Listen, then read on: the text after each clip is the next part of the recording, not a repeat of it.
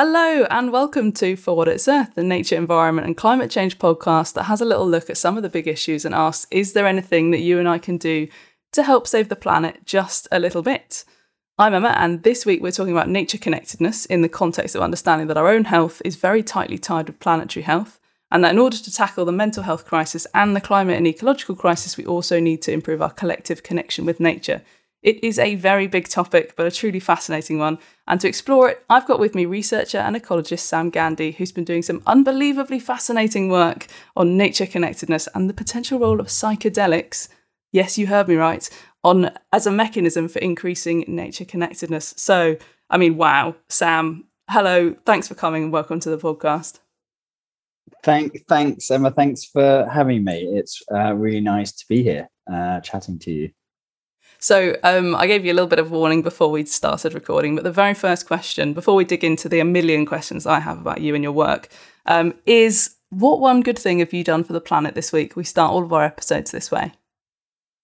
Well, I guess in the grand schemes, it's a fairly little thing, but I'm hosting some good friends at this time, and we went on a nice walk. I live out in the Leicestershire countryside here, and we picked up some litter that we found on this sort of nice circuit around the fields and verges that I take when we go for a walk. Yeah. So nothing major, but just but I love the nothing major ones. I also feel the same anxiety whenever I come up with a small one, and I think my one this week is also very small. But overall, I think all of the small things need celebrating as well, particularly if they become a habit. And your example as well of you guys being like a custodian of your landscape nearby, I think is so important to have those kind of small habits of, every week I go and I just clean that little patch of land that I love and I become a part of it improving. I think that's brilliant. Yeah. No, well, no, thank you. I mean, kind of feel quite lucky to live where I do. So it's nice to just keep an eye on it and keep it nice. It's a bit more exciting than mine. Mine was that I've finally found a shampoo bar that I like. I've tried a lot of different ones, and I finally am ready to tell people that I'm staking my claim behind the faith in nature shampoo bars. Because nice. So rather than obviously having the plastic bottles that are for shampoo that you're throwing away each time. Yeah, exactly. So nice. No plastic. They're really small. There's no water content particularly in them. So if you're transporting loads of them, there's obviously less weight and less volume and stuff. So transport emissions are going down. And I've tried a bunch of them that are made from all sorts of different things. And this is finally one that I think actually I've been using for a few months now and feels really nice on my hair, because I've definitely recommended things in the past which I'm new to. So now I want to only recommend things that I've really embedded in my life now, instead of just getting excited about the eco label. Yeah, no, that's good. I think I've tried some of those shampoo-y bar things and didn't get up to much. Like some of the healthier, low-tech deodorants as well, similar deal. So that's good to know that there's good ones that cut the mustard. Oh, if you're interested in deodorant, and this is a massive I shouldn't really They do sponsor the podcast, but Wild deodorant I've genuinely been using for about 2 years now, and they do honestly cut the mustard, and they smell so good. Nice. Okay. Wild deodorants. Wow, I'll send you a discount code. They're genuinely really good. But so two small but good things. I think 2 small but good things. But let's shuffle then to massive things, because it's been so interesting to watch your research, understand a little bit more about what you do, and to do some kind of a bit of frantic Googling before talking to you, because this is something I know absolutely zilch about, and I'm sure that'll become abundantly clear throughout this episode. But let's start perhaps with, how do you define nature connection or nature connectedness? Because that's the crux of what we're talking about. Yes. So nature connectedness is, it's kind of referring to something quite specific, and it's a kind of complex, multifaceted something. But particular, it's encompassing one's sense of being part of a wider interconnected web of life. So it's tied to that feeling that you're a member of a wider ecological family that makes up the natural world, essentially. And it's complex in that it's made up of aspects of your personality, of your cognition and emotions, of your childhood, contact and experiences with nature. So there's quite a few sort of different things that kind of synergize and comprise it, essentially. Synergize is a great word as well. That's not one I think we've used on the podcast much, but I think we will be soon. No, that's brilliant. I think it's probably fair to say then that everybody's like relationship with nature is probably quite individual, very unique. It's built on all of these experiences and things. So what does your relationship with nature look like, and has it changed during your life, do you think? You're right. It's a very it's a highly personal and subjective thing that will vary with individuals. And I would say my connection to nature it's always been strong. I would say even before I was kind of consciously aware of it. Really, my mum said I'd be crawling around, poking around in the garden. Before I could walk or talk, and she seemed to have the same thing, but she was like hugely passionate, and still is, about birds and bird watching, and even from a very, very young age. Even though actually she grew up in inner city Leicester and had a quite small, modest garden, but sort of a slight lack of nature didn't do anything to kind of get in the way of her connection and love for it. Whereas I grew up in Leicester for the first 2 years, and since that time, I've more been kind of in the countryside and had more nature on my doorstep, I guess. So it's always sort of been there as a love. I was pond dipping. I was kind of poking around in rivers, and I would, occasionally say going on holiday would always blow my mind, going to the tropics or somewhere like that, which entirely different. Yes, entirely different and kind of alien compared to what I knew from here, but really exciting because of that. So it's always been there. And I think as I got older, I funneled that into an academic career. So I did a bit of entomology and PhD in ecology. So it's always been a source of kind of joy, peace, intellectual stimulation, which feel very grateful for, actually, and quite lucky to have had. I think a lot of people have maybe found it more as well in recent years. I don't know whether that's just my echo chamber, and because I myself have lent more in towards it. I like you, nature's always been a massive part of my life and something that's always been quite enchanting, but only maybe in the last 5, 6. Well, I mean, I guess maybe 10 years, but more so recently, where I've really started to want to put names on things and understand how everything properly works together as a unit. Where instead of just being like, "Wow, nature's amazing," really wanted to get under the skin of walking around and seeing, okay, there's a hazel tree. I know that in September I'll be able to collect hazelnuts. Okay, perhaps that's the lens for me at the moment. The lens for me is foraging. Foraging's my big interest this year. Yeah, being able to see. Okay, I know this is a pineapple weed. So yesterday I went for a walk and shoved this thing in my boyfriend's face. I was like, "Smell this. It smells like pineapple." And he's like, "Okay." But for me, walking around, I did exactly the same thing with the pineapple weed with my friends that I mentioned. Really? When we did the litter picking, there was some pineapple weed on the farm. I did exactly the same. Get this in your face. It's such a strong smell. It really surprised me. I'd heard everyone saying that it smells like pineapple, and I was like, "Oh, how can it really smell like pineapple?" But it truly does. It smells like if pineapple and Haribo had a baby. It's very sugary. Yeah. And this stuff that these kind of experiences actually are quite important for nature connectedness. This kind of tuning into nature with your various senses is an important aspect of it. Not the only thing that sort of makes it up, but it's definitely quite important. But no, I think you're right.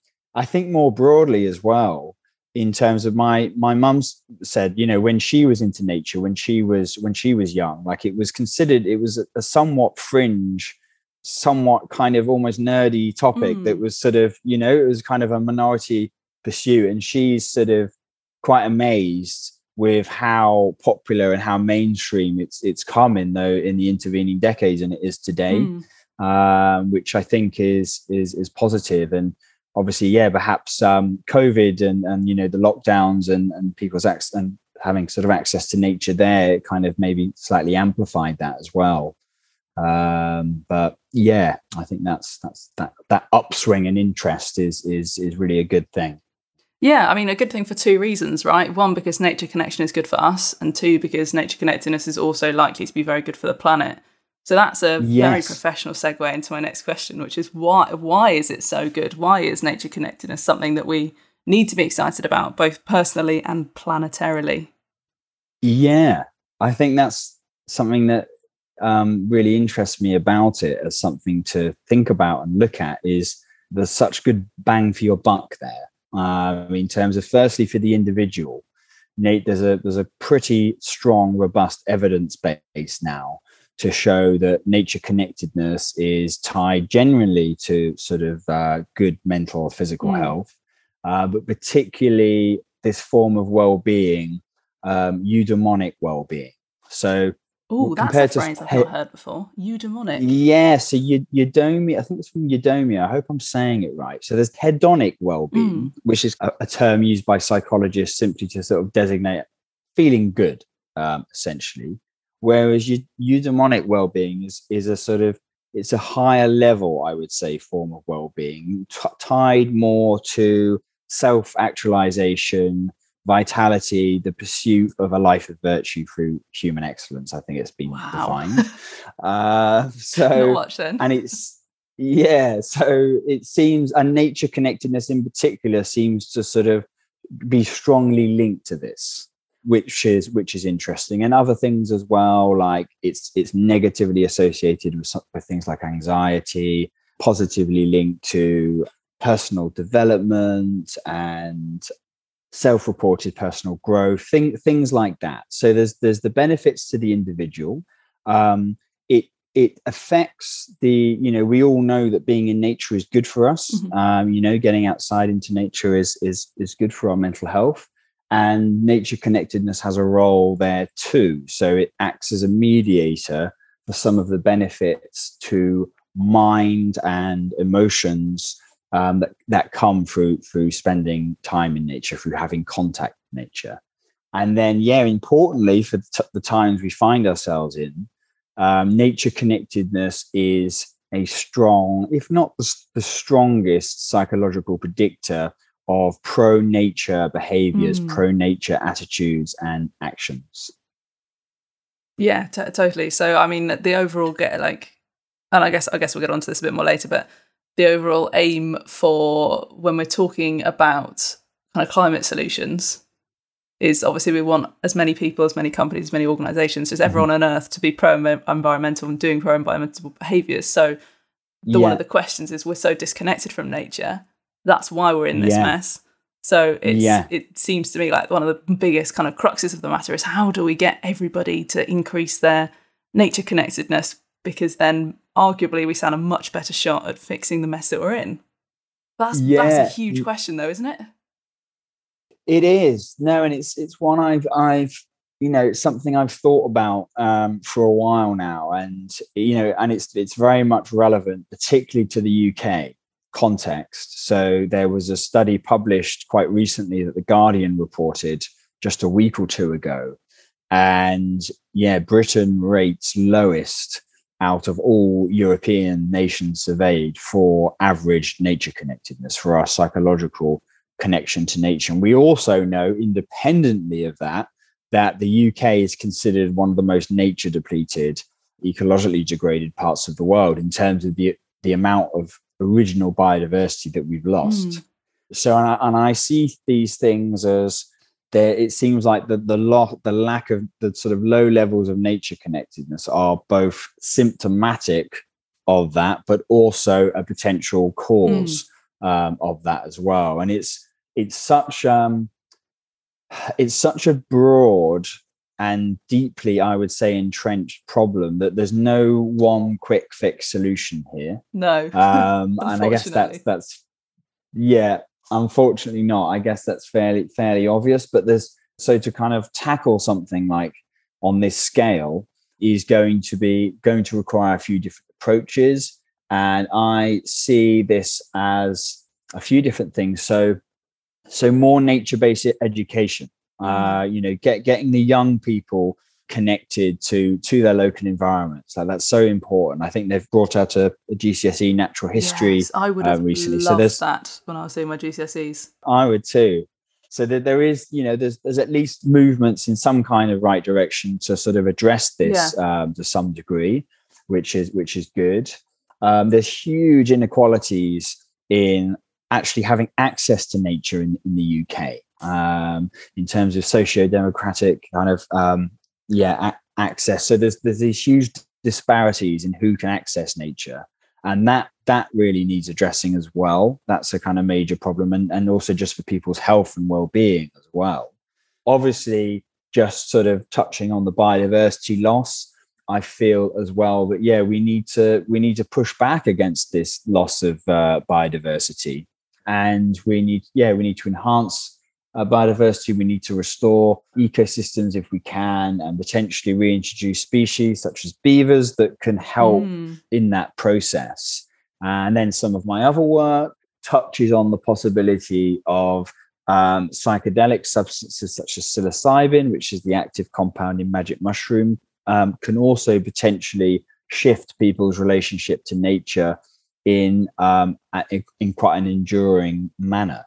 So there's a few different potential options here. It's not like we're lacking options, but it's it's a big problem to tackle. And I also think as well, we've got the mindset of our culture, of our civilization has a lot to answer for here.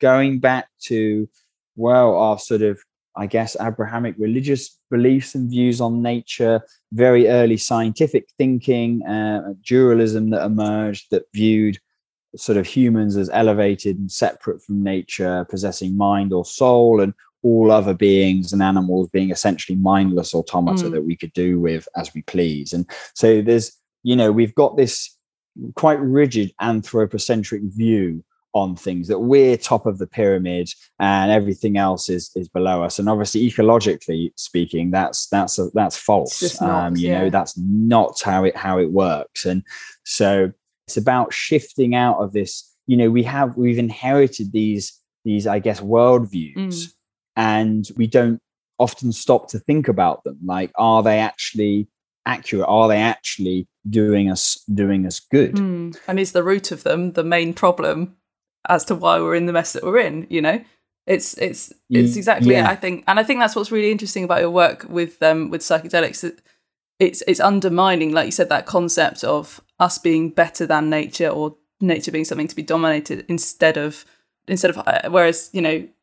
whereas the work that you've been doing is looking at a lot more how experiencing or taking psychedelics like psilocybin can help you instead realize that we're very, very intertwined, completely matted with, we are part of nature. There isn't an us and them.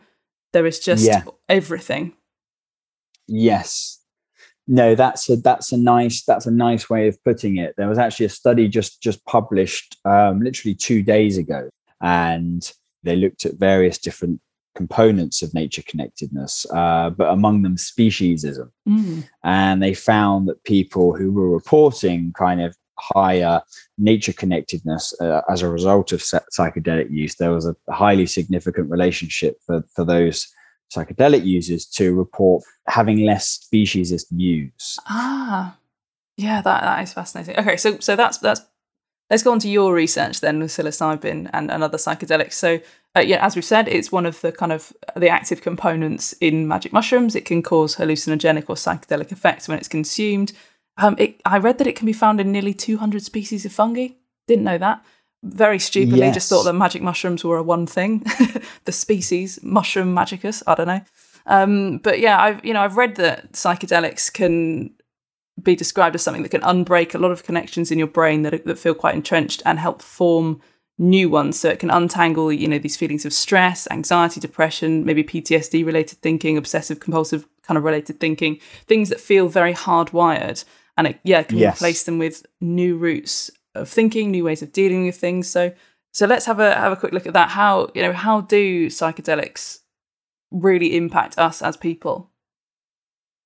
Well, I mean, it's they're sort of having a bit of a moment now, in terms of there was all the research that happened in the 1950s and 60s, and quite promising research.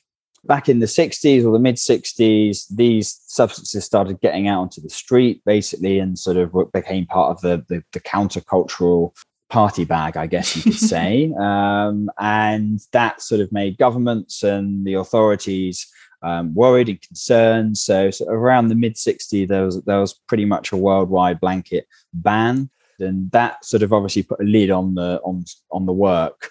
The research and clinical work that was also being done. So there was quite a loss that sort of came with that. And yeah, since about the 90s, work started to sort of get going again. A few early pioneering researchers just carefully sort of working with the authorities to sort of try and legitimize some modern studies. And now things are kind of really picking up pace, I guess you could say. And the current focus really, I would say, is clinical. So certain mental health conditions like major depression, addiction, existential anxiety, so people who have a terminal diagnosis and are faced with their mortality, or post-traumatic stress disorder as well. And all these conditions, we don't have particularly good mainstream medical or therapeutic treatments at this time. And it's from the studies that are sort of have been done and are ongoing, it seems that psychedelics, when used in a supervised therapeutic context, so people are prepared for these experiences with their therapists, and then they have a supported session where there's therapists sort of present, and then they'll have some follow-up integration work after the session. And it's showing that these things can sort of potentially act as treatments where perhaps there aren't many other options available. It's fascinating. So I first became aware of that kind of potential use of it in kind of mental health treatment by watching the fantastic fungi documentary, just like everybody else, on Netflix last year, with Paul Stamets, who's basically king of all things mushroom. And I went into it being like, okay, I can't wait to learn more about the interconnectedness of fungi in the soil, because that's the viewpoint that I was going from. And then suddenly there was this whole section on it actually potentially being incredible for, our nature connectedness and our mental health and well-being. And it blew my mind, and it's fascinating. But I think and maybe you know this, what kind of state are we in the UK in terms of that becoming something that we might see on a more regular agenda? Because correct me if I'm wrong, did we start trialing not psilocybin, was it DMT, which is an active part of ayahuasca, so one of the other kind of shamanistic compounds often used in indigenous communities? We've started trialing that, have we? Well, it's funny that you say that. I know. I have two of my friends' work are involved in the trials using DMT in a major depressive context. And so how's it going? Well, I mean, it seems I think it's too early to say. I think the clinical work is still ongoing. But that's I think DMT is quite appealing because it's such a short lasting but such a powerful experience. So in the sort of scope of about 10 to 15 minutes, you can have a very, very immersive and powerful experience and sort of come back from that. And obviously in a clinical context where you've got the clinicians or the therapists, you've got their time as well. I think there's an appeal to look for kind of short lasting things, whereas something like psilocybin is more of a kind of 5-6 hour experience.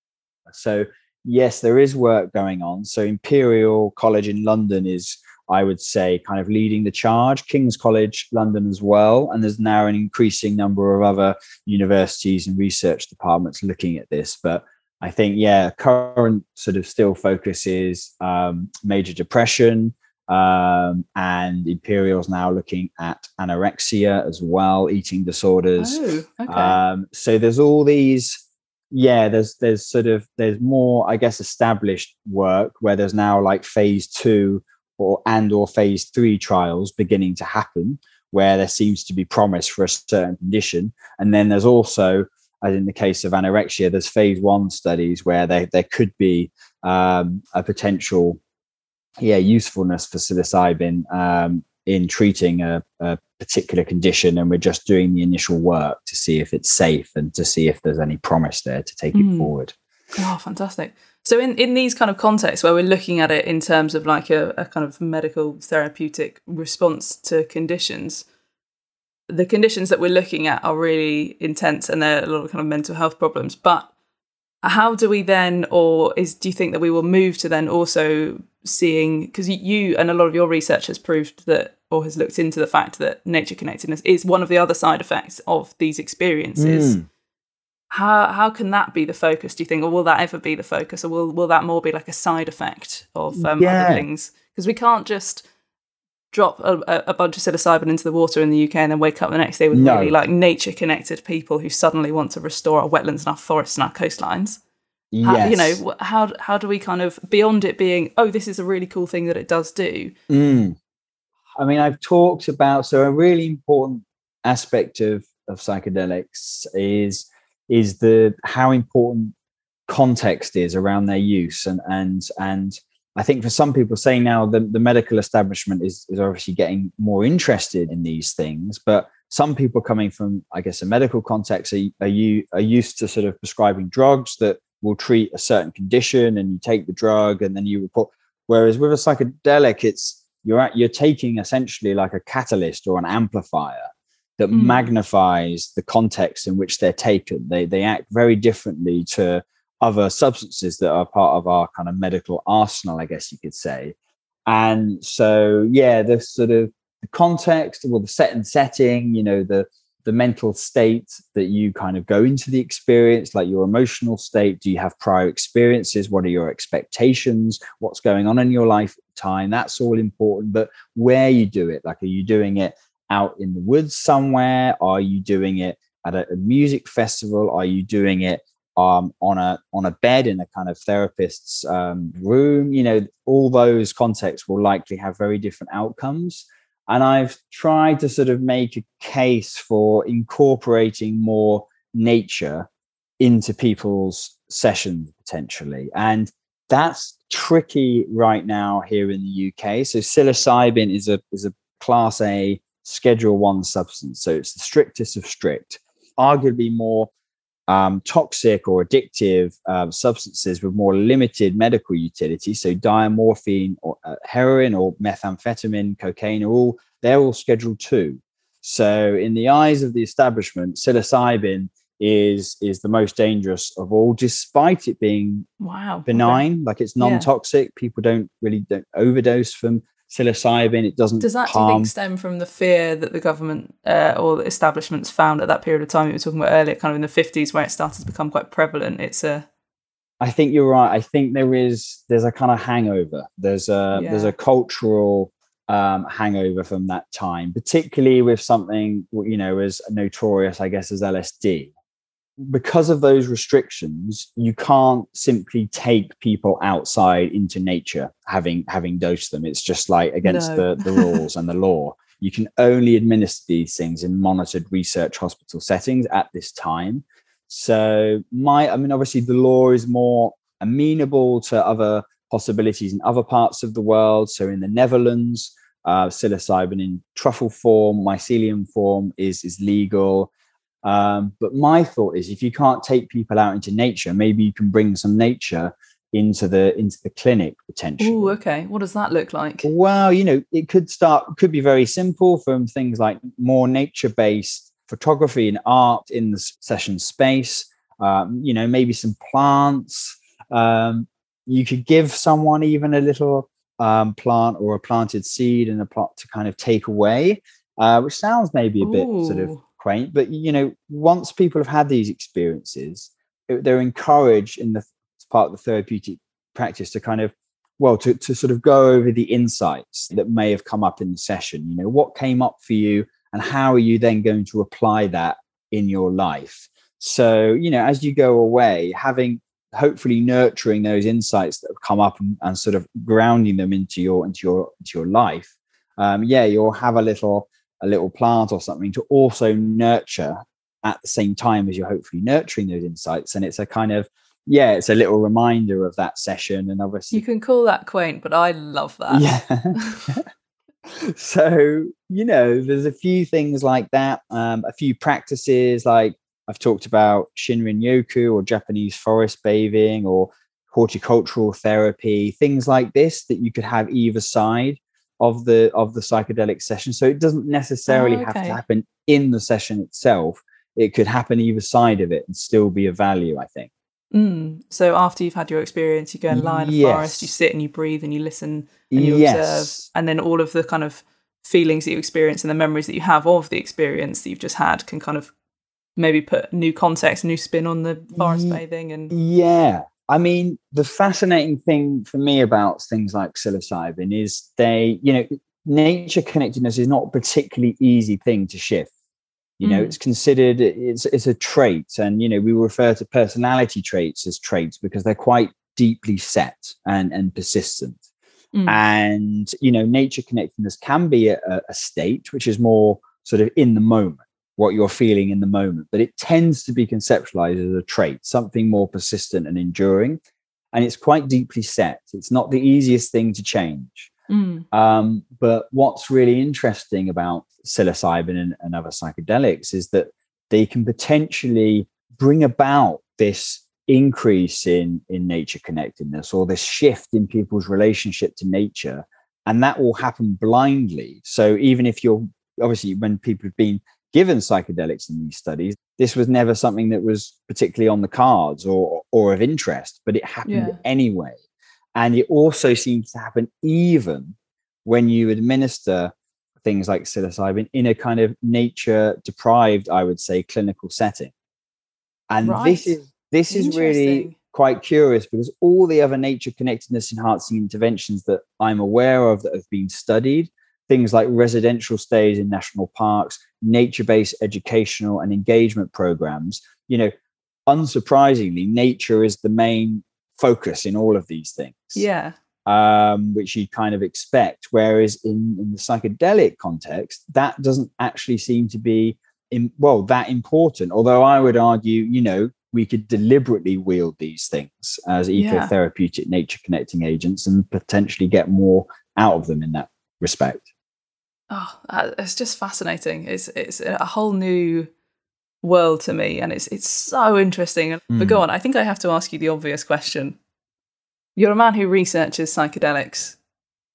Have you partaken? Go on.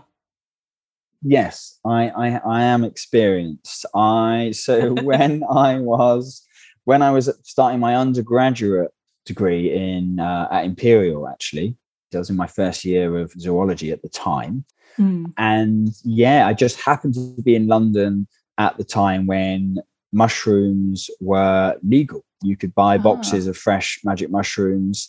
So why were they legal at the time then? If it's if back in like the 50s and 60s everything got banned? A result of just silly laws and loopholes written into those laws. For some reason, fresh mushrooms were considered at that time a foodstuff. I don't know. And then if they were prepared in any way, if they were dried or processed in any way, they became a Class A substance. Oh, okay. So that was the law. That was the loophole in the law, and people found that and sort of made the most of it while they could before that loophole was sealed, tight sealed. So you went and did your grocery shopping. Well, I did. I mean, it's funny because before then, I'd not been. I guess I would have been considered pretty anti-drug. Really, I wasn't sort of didn't smoke, drank a little bit now and again, but not a big drinker, and wasn't really interested or kind of particularly open to other things. But for some reason, I was a bit sort of curious. I'd read some compelling things, and I was curious, and I wanted to kind of know for myself. And one of my good school friends was sort of, I guess, my co-pilot for these early experiences. He was also interested, and it was good having someone I guess I knew well and trusted, and we sort of had each other's backs, I guess. Totally, particularly when you were saying how important context and setting is for driving that experience. Well, I learned that the kind of hard way, I guess you could say. No. the first time we had mushrooms, we went to this electronic nightclub at Fabric. And we didn't quite fully know the whole set and setting thing. And it was a train wreck of an evening. We'll put it that way. But I kind of came away, even though it was fairly harrowing an experience, I kind of realized, in spite of that I'd encountered something powerful and interesting, mysterious, something that I wanted to kind of meet on more respectful, humble terms, taking better care of the setting and things like that, which is what I did, and was, I feel, rewarded for having done that ultimately. I suppose we should probably put a disclaimer in here that we're not encouraging people to go out and try and buy these things and try them in unsupervised settings and that kind of stuff. I feel like that should go without saying, but maybe it does actually need saying. I think that is a good thing to say. These things are very powerful and quite unpredictable, and even when set and setting is well thought out, and obviously in an indigenous context, they're done respectfully, they're done with preparation, and they're done in certain contexts, and in a therapeutic Western context that similar rules also apply. So yes, it's important to say that these things are really quite powerful, and they do need, they're not, I wouldn't say they're physically risky, toxic, but psychologically they are very impactful, and they need careful handling and respect. I like the way that you described it when you said you came around to try it again, is that you're approaching it with a bit more kind of humility and respect, and creating that environment that was more. It was a very holistic way that you described it, and I liked that. I think that'll stick with me. Yeah. But from one thing that we're encouraging people not to do, apart from learn more about, to one thing we can encourage them to do, and this is a slight departure, but also does follow on the theme of nature connectedness. Some of your other research, and this is how you and I met in the first place, was actually looking at beaver wetlands and the role that beaver wetlands can have in increasing our nature connectedness and all of the benefits to mental well-being in communities. Go on, just give us a little kind of summary as to your work there, because it's just brilliant. And then maybe anyone who's interested in psychedelics instead, we can shuffle them towards beaver wetland. Yeah, thank you. Yeah, so this was kind of, I guess, partly inspired by some of the psychedelic work on nature connectedness. That obviously increased my knowledge and awareness of nature connectedness more broadly.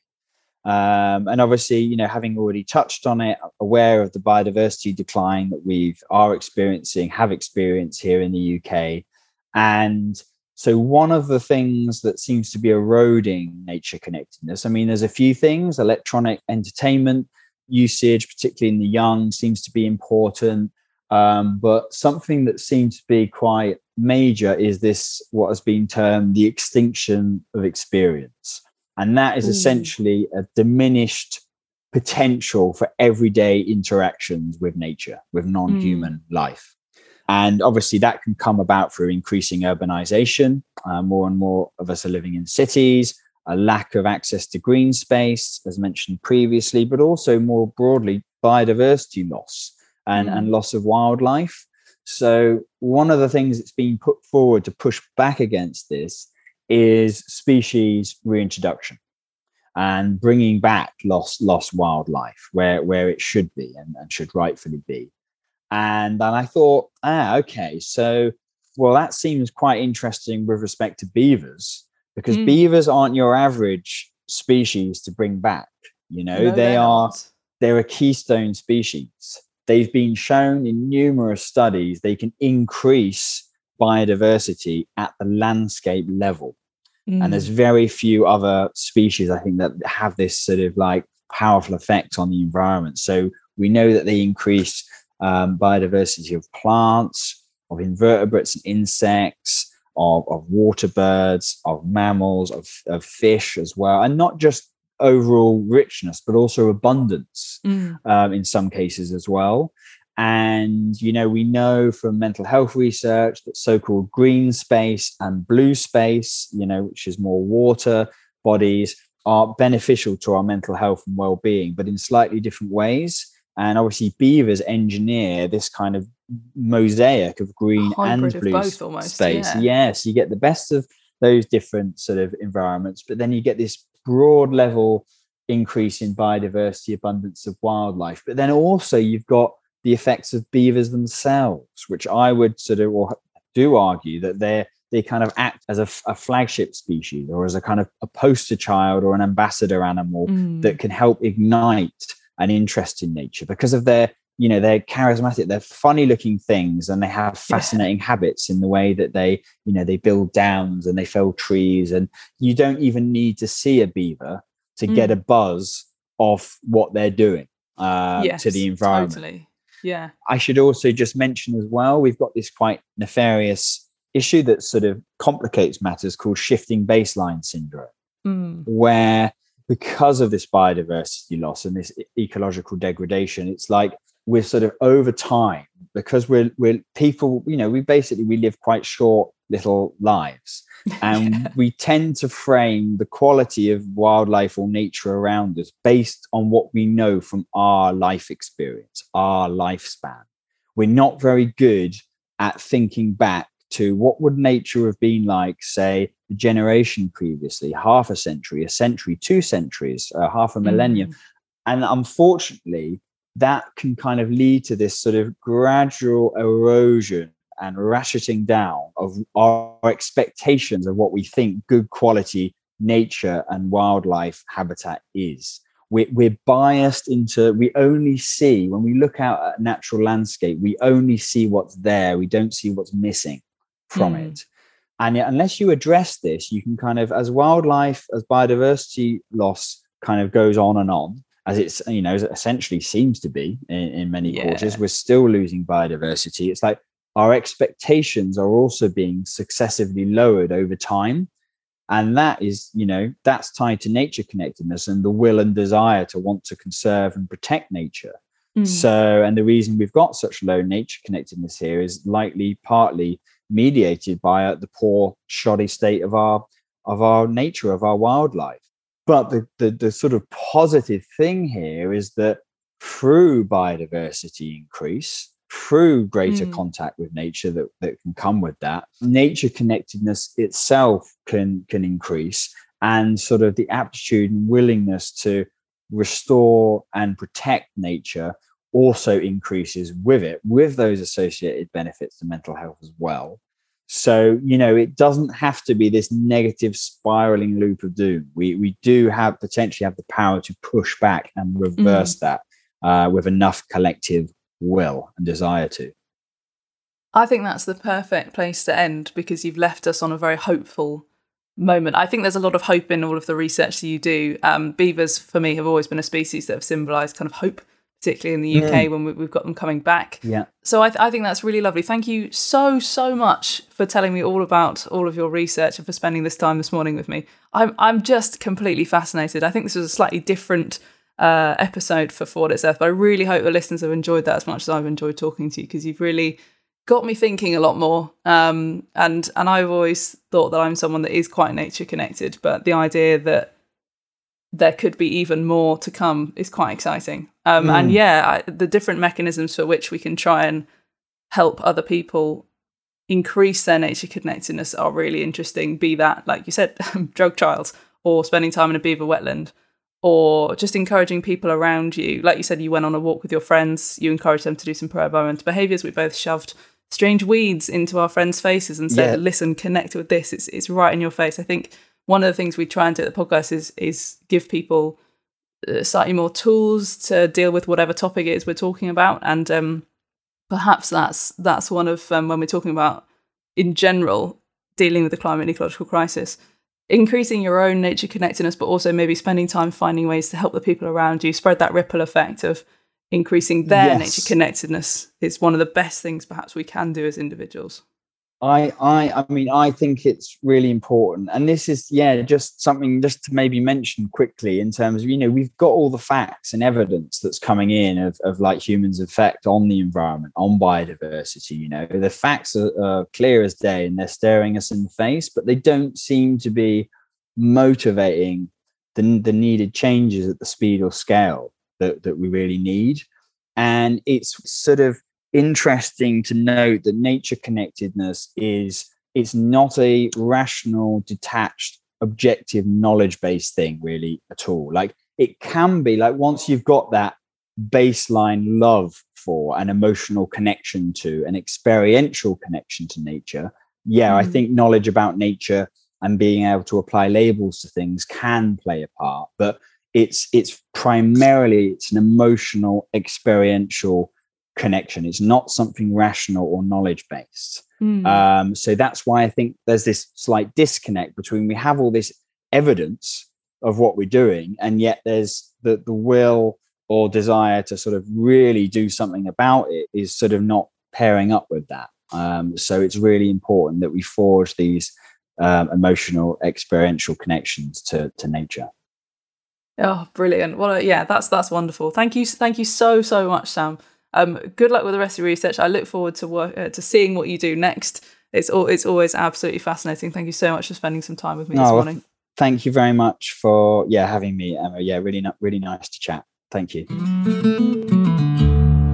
And for more from For What It's Earth, don't forget you can follow us on Facebook, Instagram, and Twitter. So Instagram, we're on For What It's Earth Podcast, and that's the same for Facebook. And Twitter, we're on @WhatEarthPod. You can email us at forwhatitsearthpod@gmail.com. You can leave us a lovely little 5-star review. Go on, you know you want to. On Apple Podcasts or on Spotify. It really helps us out. You can even buy a t-shirt with our logo on it or a nice hoodie. We'll drop the link to that in the episode description. As always, all of our opinions are ours. They're nothing to do with anyone that we work for or are affiliated with. So if you want to have a chat about anything that we've said, take it up with us. I hope that you enjoyed that conversation as much as I did. Sam's just wonderful, absolutely fascinating. And we'll see you very soon for another episode of For What It's Earth. Bye!